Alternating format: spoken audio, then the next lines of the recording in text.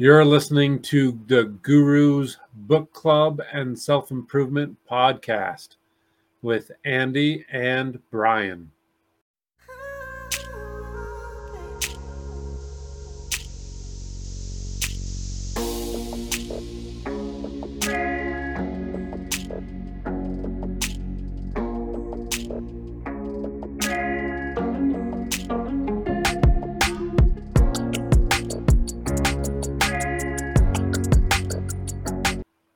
And the quote of the day is, "Trust your body." Page 20 of Burnout, The Secret to Unlocking the Stress Cycle. What do you think of that one? I like that one a lot. I think that spoke to you, so you picked that one. Yeah. What did you think of, what made you kind of draw to that one? You know, I have a lot of personal experiences where the body has been ignored and then it's resulted in some issues. There are some instances with my own wife who has actually had some instances where it could have led to her death had she not trusted her body and what it was telling her. So that trust your body quote really hits hard for me. And in mental health therapy, in the mental health world, psychology, yes, we're talking about things, it's called mental health, but you don't have mental health without your body involved. And your body is kind of the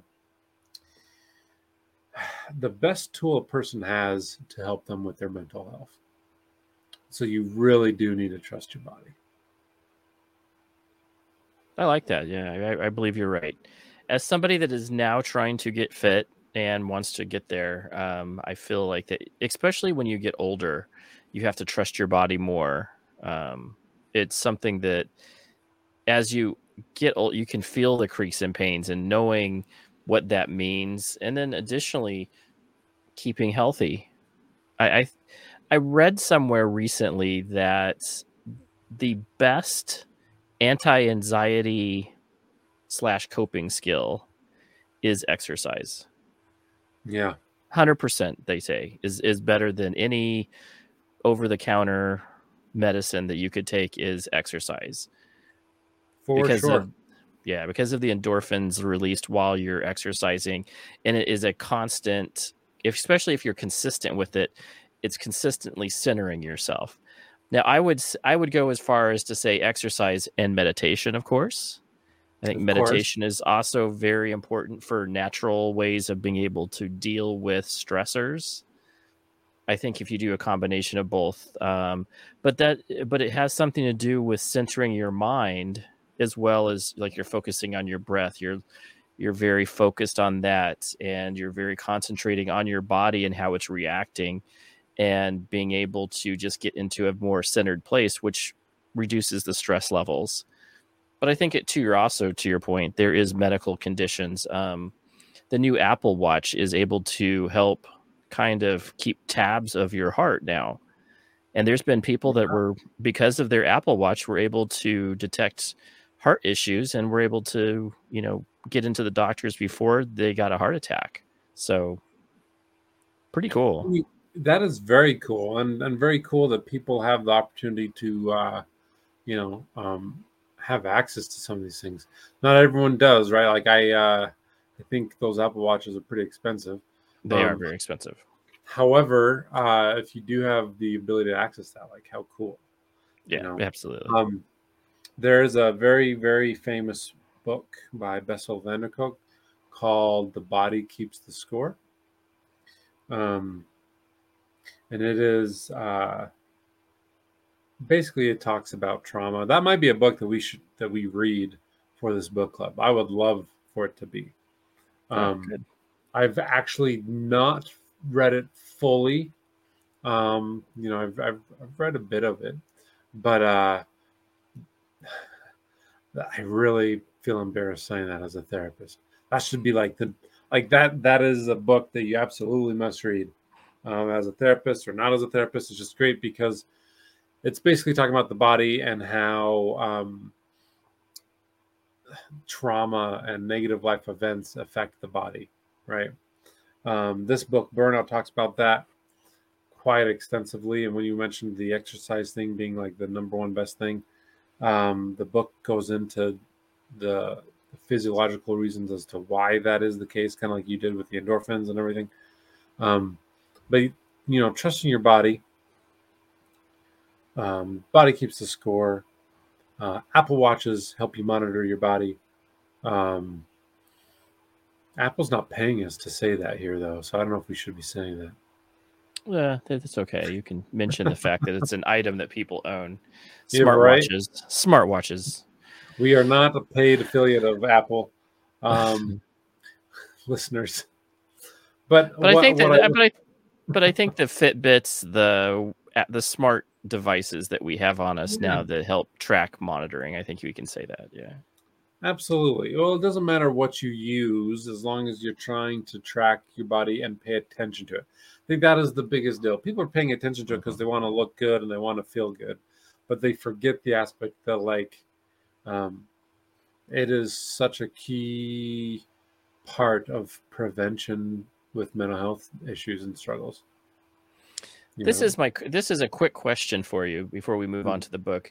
Do you think that because you exercise, it helps increase your self-confidence as well, which also leads to some very positive things going on for you in your life because you are feeling better, you're looking better, I think it's, feeling and helps produce that piece where you're confident about who you are and you're able to do more positive things, which then leads to more positive things happening in your life.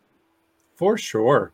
So, the physical aspect of exercise, it is releasing endorphins and these feel good chemicals, right? So when you experience that, you are definitely going to be because your body's feeling a little bit better. Mentally, you're gonna react to that. You're gonna be like, "Wow, I feel good. I'm in a good place." And sometimes it's only short lived, depending on a person's thought habits.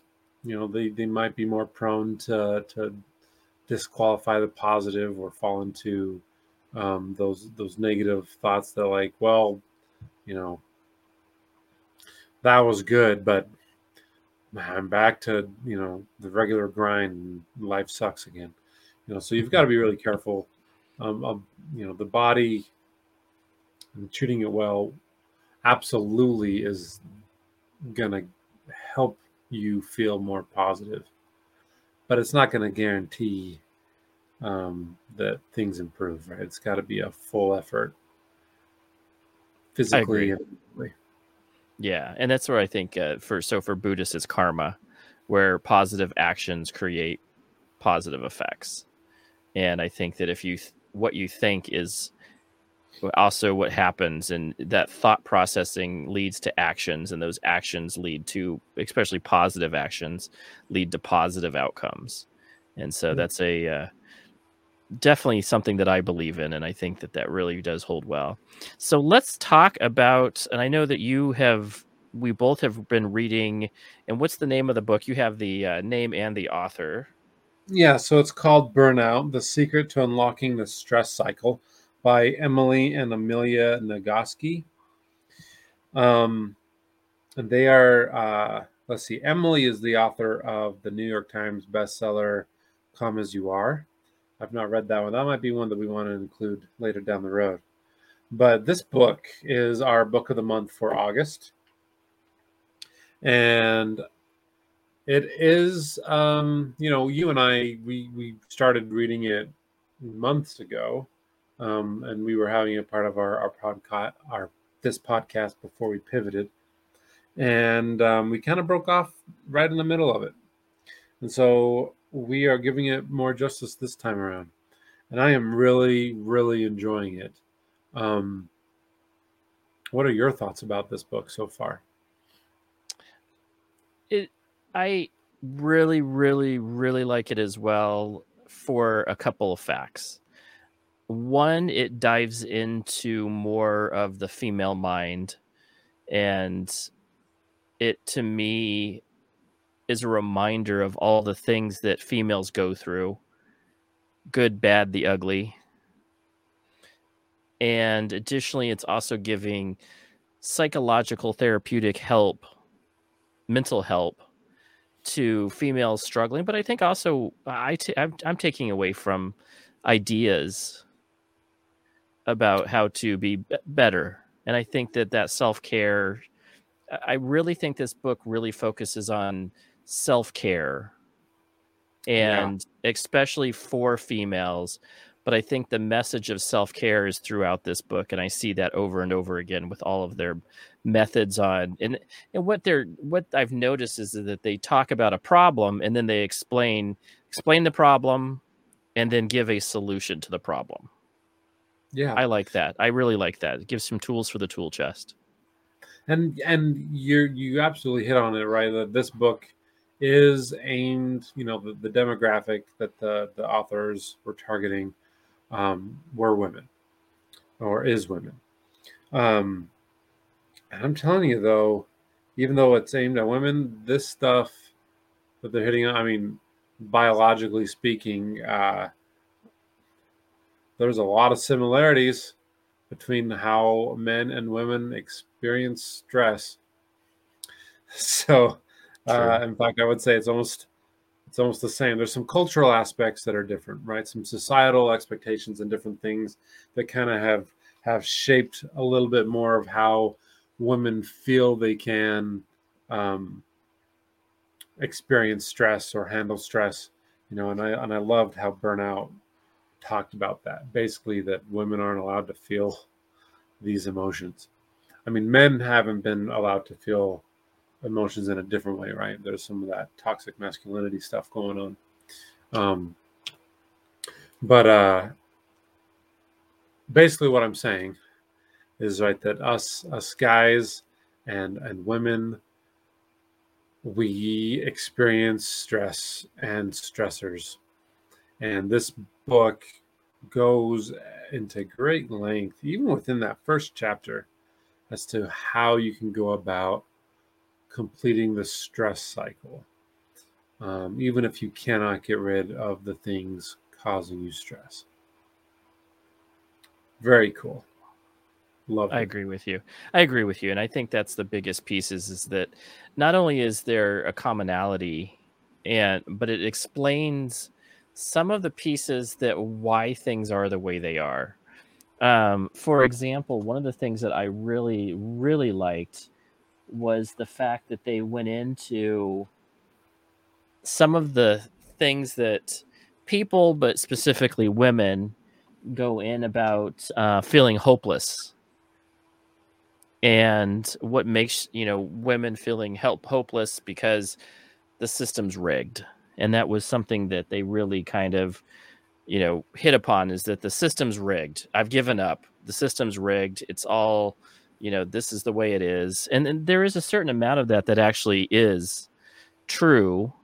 And they were specifically called out different cultural beliefs, such as the way women are treated by men, and how historically that has gone down, feeling less than, feeling like an object, being a giver and assuming that you're a giver.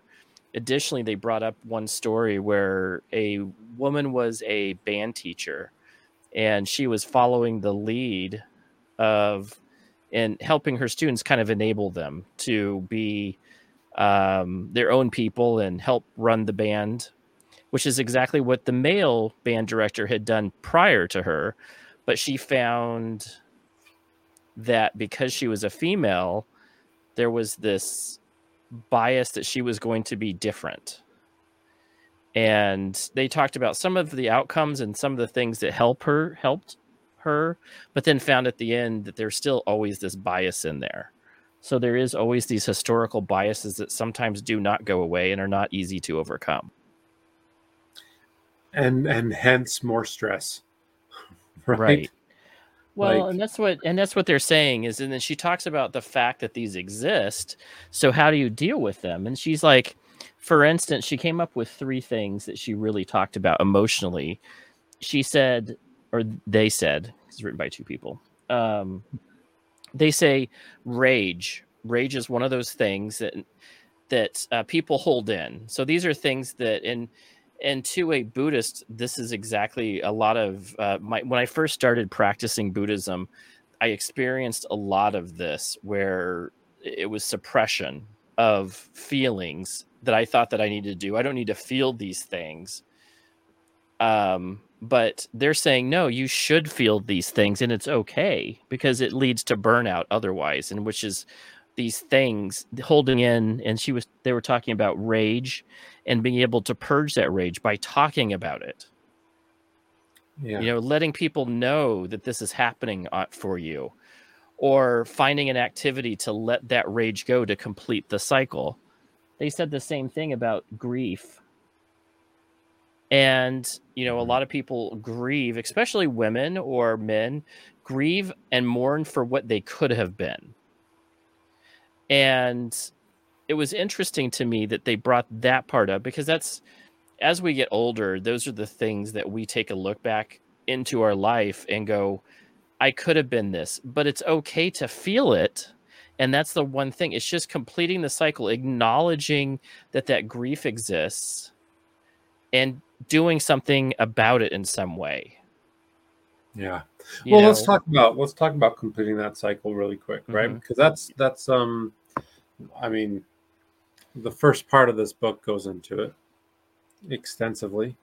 That a lot of the times, you have the stressor, a person at work is a jerk, or maybe you're constantly behind in your bills, and these things just aren't going away. Whatever it is, there's these stressors that sometimes you just can't get rid of quickly or easily. So it's in those moments that you really need to figure out a way to handle the stress and complete the stress cycle. The story about the lion chasing you until you get back to your village. Right? They talked about how, like, even if the lion was killed, if you killed the lion, or if the lion was struck by a lightning bolt, that didn't necessarily mean that the stress was gone, even if the stressor was gone. So they're 2 separate things, stress and stressors. So what do you do if you're feeling stressed and the stressor can't be dealt with, or it was dealt with, but you're still feeling stressed? What do you remember about that, Andy? If anything, it's been a while. I can tell you from my perspective what it means is that you have to complete the cycle of dealing with and letting the feelings of that stress come up for you.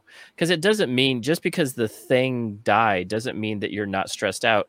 And everybody handles stress in different ways. That's the other thing to keep in mind, is that what stresses you out doesn't stress me out, things like that. But you still have to complete the cycle of dealing with the stress. Otherwise, you're suppressing it still. And suppression is not good for you healthy in your mental health, but also for your physical health, because it rains down into that. So being able to acknowledge this stress, and then in a lot of cases, what they suggest later in the book is finding some way, anything, to be able to deal with it. So doing nothing does nothing for that stress situation. It just is, you can sit and go, oh, that's stress. You got to do something. And that's what helps you get out of that cycle. It completes the cycle because you're doing something about the stress. And it could be, I went and rode, I went and ran, some physical activity, but it also means mental. Right. Well, I love the example in the book. They brought up this this lady he was just like, I'm not exercising. I hate exercise. I can't do it. I don't like it. Right. And there are people out there that have limitations that maybe they can't exercise or do certain kinds of exercise. And so they said, the simple response to that, and this goes out to a lot of you listeners who are opposed to exercise or just don't like it. She said, just lay down in the bed and tense your muscles and really feel that tension. And then imagine, just visualize beating the daylights out of whatever the stressor was or is that's creating that stress. Visualizing it. And then relaxing the body. And so, and that's one way. That's one way of completing the stress cycle. And it's so interesting. Everyone's going to experience the stress cycle physiologically the same way, right? Like all the different hormones and physical reactions are going to be the same. But you're absolutely right, Andy, that we don't have. We all have different stressors that stress us out. Anyways, that was one of the cool parts in the book, talking about how you complete that stress cycle and if you don't like to exercise. No, and I really like that part because those are coping skill mechanisms to let you know. In Buddhist thought and in meditation, seeing feelings for what they are and letting them arise is a key element into the process of letting go. Because if you can't feel the things that are coming up for you, then you can't let them go. And not acknowledging them and suppressing. Go ahead. Well, and then you're ignoring some very critical, important things that your body is trying to tell you. So bringing that quote back in, right? Like, why do we need to trust our body? Because it is actually guiding you and telling you if something is wrong. If you are continually suppressing your emotions, then you're continually in the stress state, which will lead to poor health down the road. That is science. That is fact. You cannot continually be stressed and be healthy at the same time. You cannot. Your body will run down eventually. And so trust your body. You're having stomach pains, you're having headaches, you're having this, like, well, then what the hell is stressing you out? Stop and look at it. It's not that you're sick. I mean, maybe it is, right? You go to the doctor and rule that out. But a lot of the time, we have physical reactions to mental stress. Because stress is physical. It is a physical reaction. It's a physical response in the body. So trust your body. Pay attention to it. Those emotions, they are physical. There are actually things shooting off in the body to create those emotions. They're not just some mental, unseen thing. Like there is an actual thing happening. It's like electricity. You can't see it happening, but the light bulb goes on anyways. That's emotion. And sometimes acknowledging, this is the one thing that was interesting to me, was that acknowledging that sometimes it is rigged. That was an interesting concept to me, is that do something about it, but also know that at times the thing that you think is not good is truly not good. Being chased by a lion probably is not good. It's not nice to be chased by lions, or situations like females having to deal with horrible males. That stuff does happen. It's very, and it is rigged. It is rigged. And acknowledging that it is, doing something about it, like doing some activism to help produce a better outcome, but acknowledging that it's okay. Yes, this is the way it is. Accepting this is the way it is. I'm not happy about it, but the acceptance piece also helps you let go and complete the cycle so that you can do something and do something about it in any way. If you're feeling like, I'm not getting my rights met, doing something in activism to help give people more rights. For me, it's, advocating for fathers' rights when I was younger. So just as an example, but, being part of that, but also know that there is situations that are not in your favor, and it's okay. It's okay. And I think by saying that it's okay, it's saying that like it's okay to acknowledge it and to feel discouraged and to feel upset, right? Yes, the situation, exactly. Yeah, exactly. And it's okay. It's not okay that this thing is out there. Correct. Not okay that it's rigged. Not okay that it's rigged, but accepting that it is rigged. That it's rigged. Yeah, acknowledging that it is rigged, that you're absolutely right. Because I don't want to give anybody the false thought that it's okay to be rigged. You're absolutely right. Okay that other people have advantages. It happens. It does. But accepting it, but acceptance of it, acceptance would be the better word there. Acceptance that this is the way that it is. Yeah. Another piece that I really thought was something that is why a lot of especially in the medical field and as a therapist, I'm sure that many therapists and medical social workers, things like that go through this, and that is that compassion syndrome, where people burn out because they are giving so much. They're such a giver that they run out of energy to give. Like your compassion becomes drained. Yeah.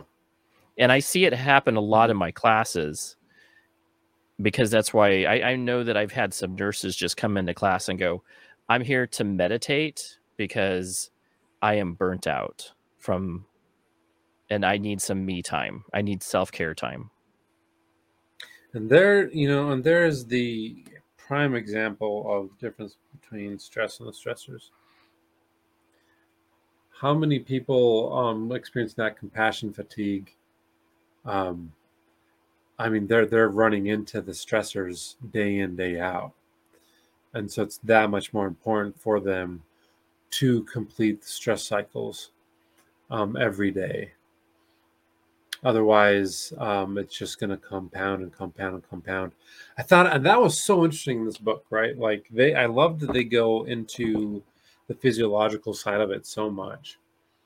Right. That if you go too long without completing the stress cycle, that is when you experience those very negative physical side effects. The high blood pressure, the ulcers, all that awful stuff.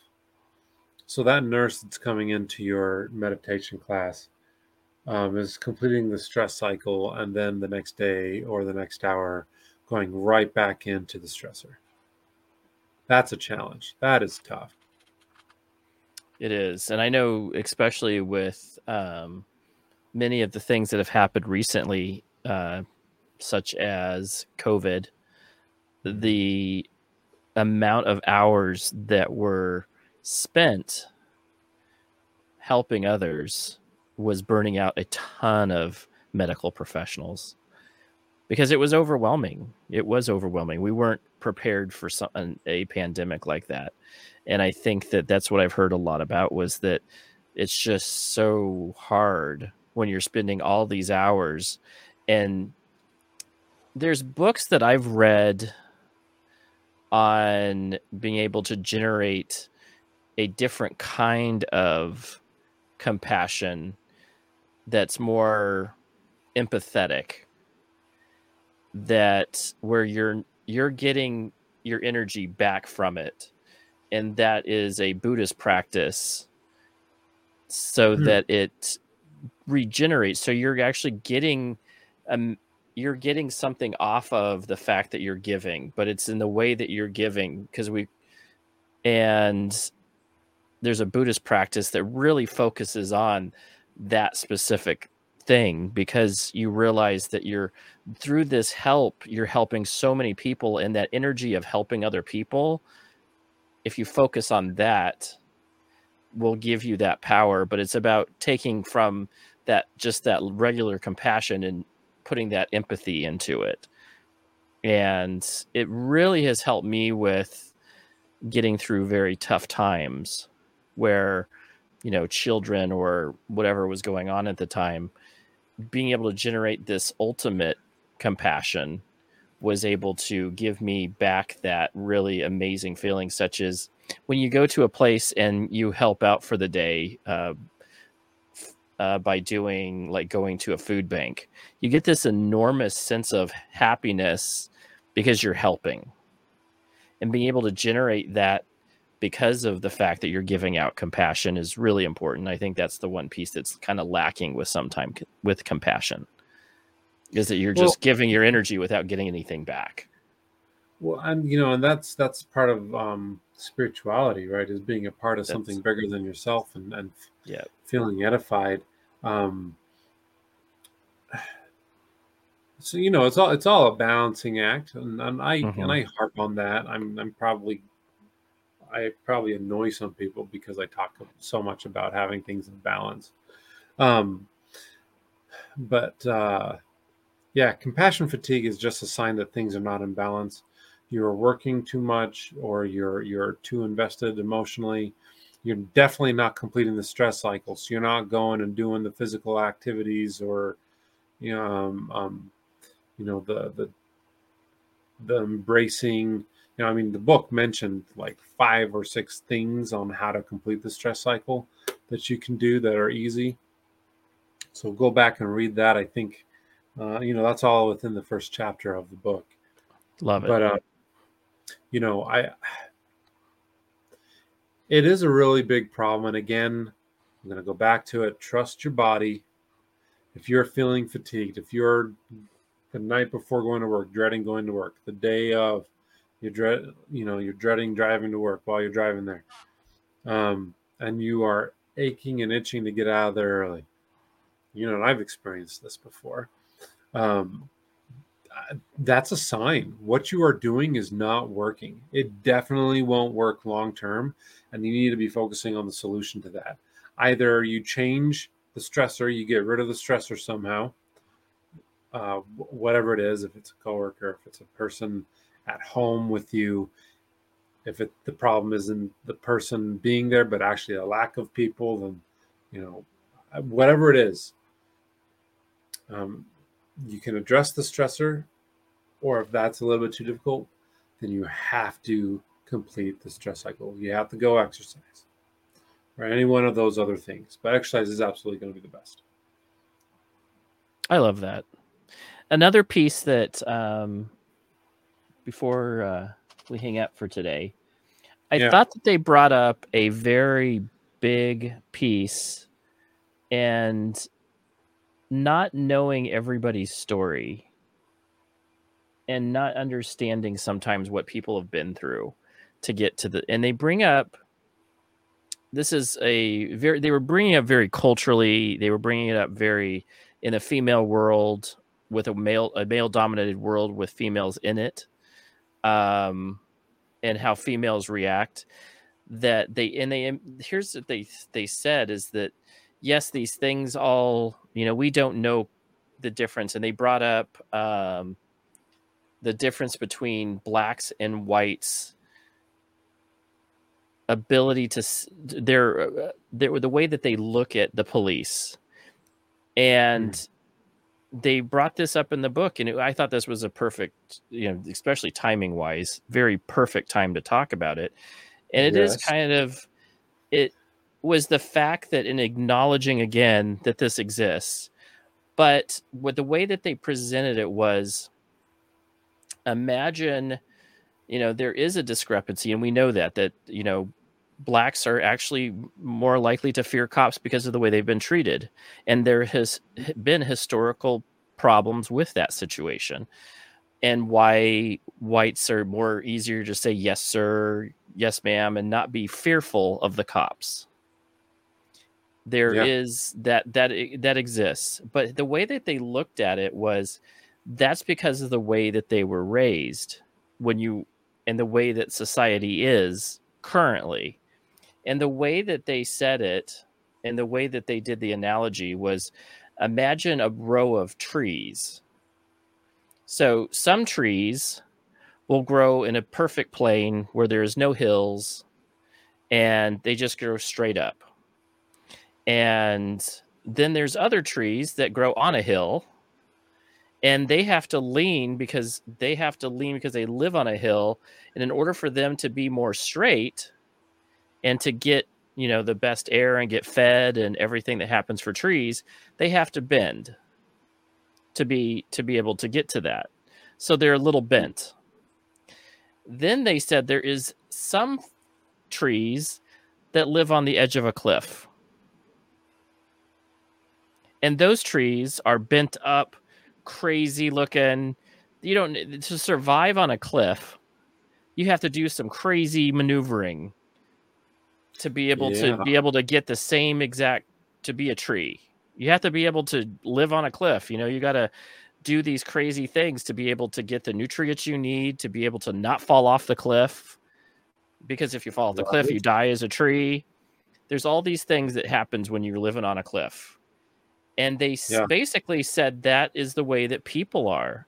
Some people have the ability to grow in this beautiful plane where all they have to do is just grow. They'll just grow straight to the sky. They've had opportunities to be able to do that. Their environment allows that. Right.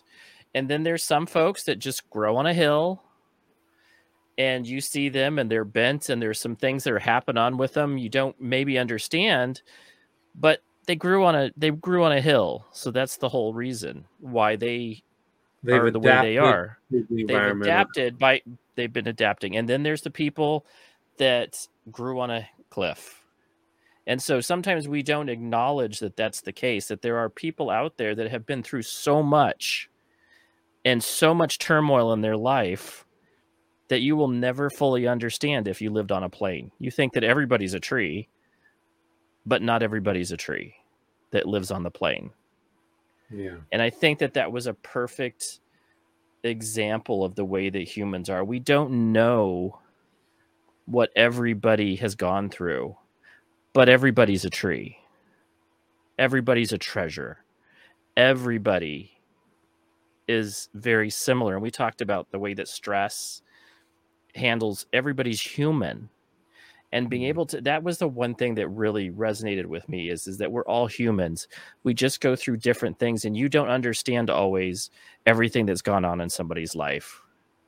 But just accepting them for being a human is sometimes the only way you can approach it. Well, it's that old saying, man, the wisdom of the ages. We don't need to have crazy new research and all these, movements to learn what needs to be learned to handle this stuff. Because the age-old wisdom has always been there. I mean, how old is the saying, don't judge a person until you've walked a mile in their shoes? Right. I mean, that is so old. You look at like ancient texts, they bring this stuff up too.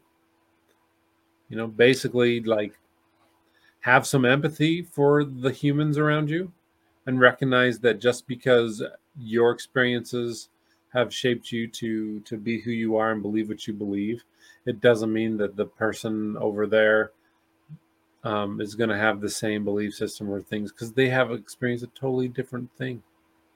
Well, and I think it's just, I thought this was interesting. It's the filter. They might be the same things, but it's the filter that they use that makes it different in the way that it gets seen. And that's the reason why I said earlier, the stressor sometimes is not the same for everyone. The way that people see a stress is not the same. And so when they react and people go, well, I don't understand why you're reacting like that. You don't have the same filter. Yeah. You don't have the same experience that would make you go, oh, that's frightening to me. You don't have that. If someone had said that they would deliver you red roses if they wanted to kill you, and then you got red roses, and a person didn't know that you got the note saying that if I ever give you red roses, that means I want to kill you. The one person would be like, "Oh, cool, you got red roses. Oh, that's so nice," but you're freaking out. That's Right. my example for it. That's a good one. Red roses are nice unless they're attached to something that's not. So you've got to realize, it's all like you said, it is the filter for sure. Yeah, and I love that.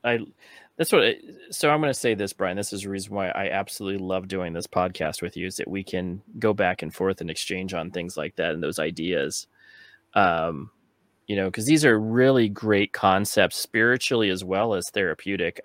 I'm using a lot of what I've learned as a Buddhist and a meditation teacher to explain things that therapy explains in a different way, maybe a little bit, but additionally has the same scope of saying the same things. It's ancient wisdom.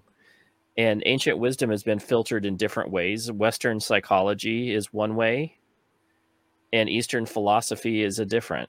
And some of the spiritual stuff that but it's all trying to explain the same things, the same phenomena of human experience, and trying to cope with it in some way.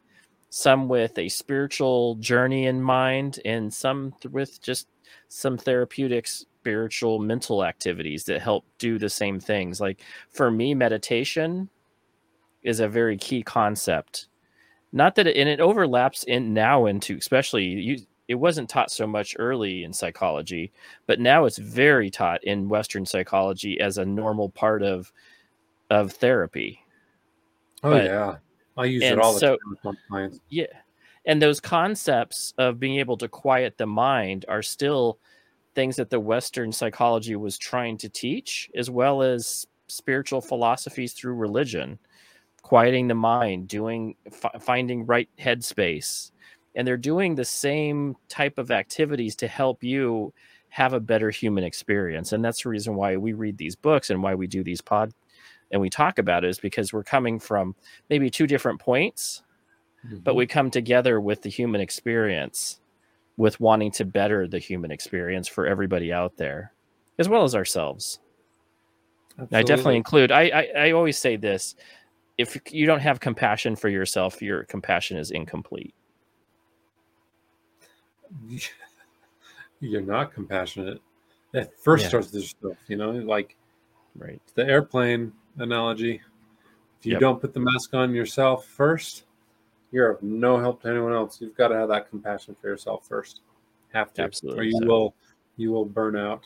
And I think and I think that's what this book is talking about. We'll dive more into it in the next podcast, right? So we're reading this book for the whole month of August.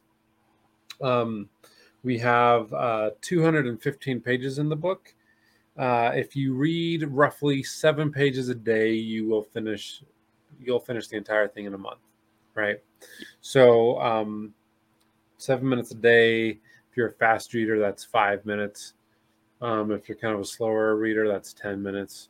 If you're listening to it on Audible, I have no idea, or some other, It goes pretty quickly. It goes by pretty quickly. I do it. I do Audible because I enjoy that, and it really does go by.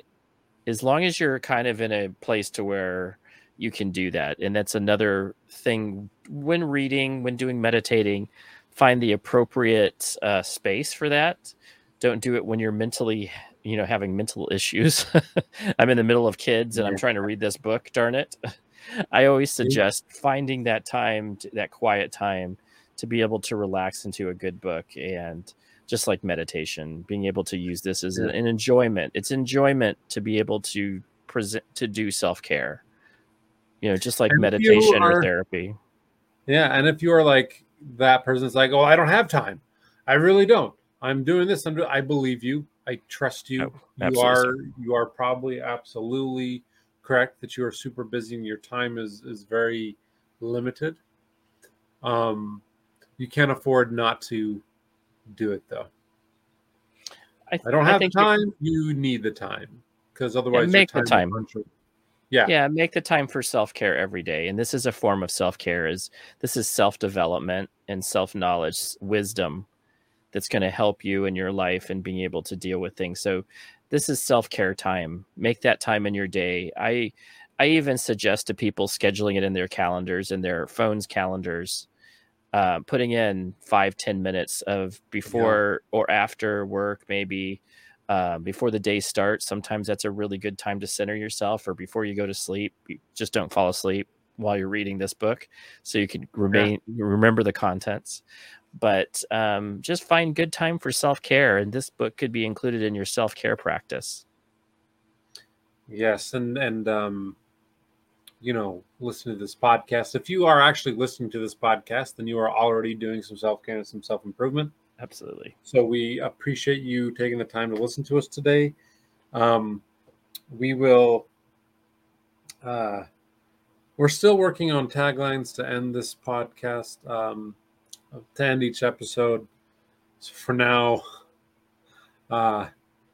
just know that in the background, we're still figuring this podcast out. We appreciate you listening. This is a grassroots kind of movement of a podcast. And we'll discuss Burnout, the book for August, more next time.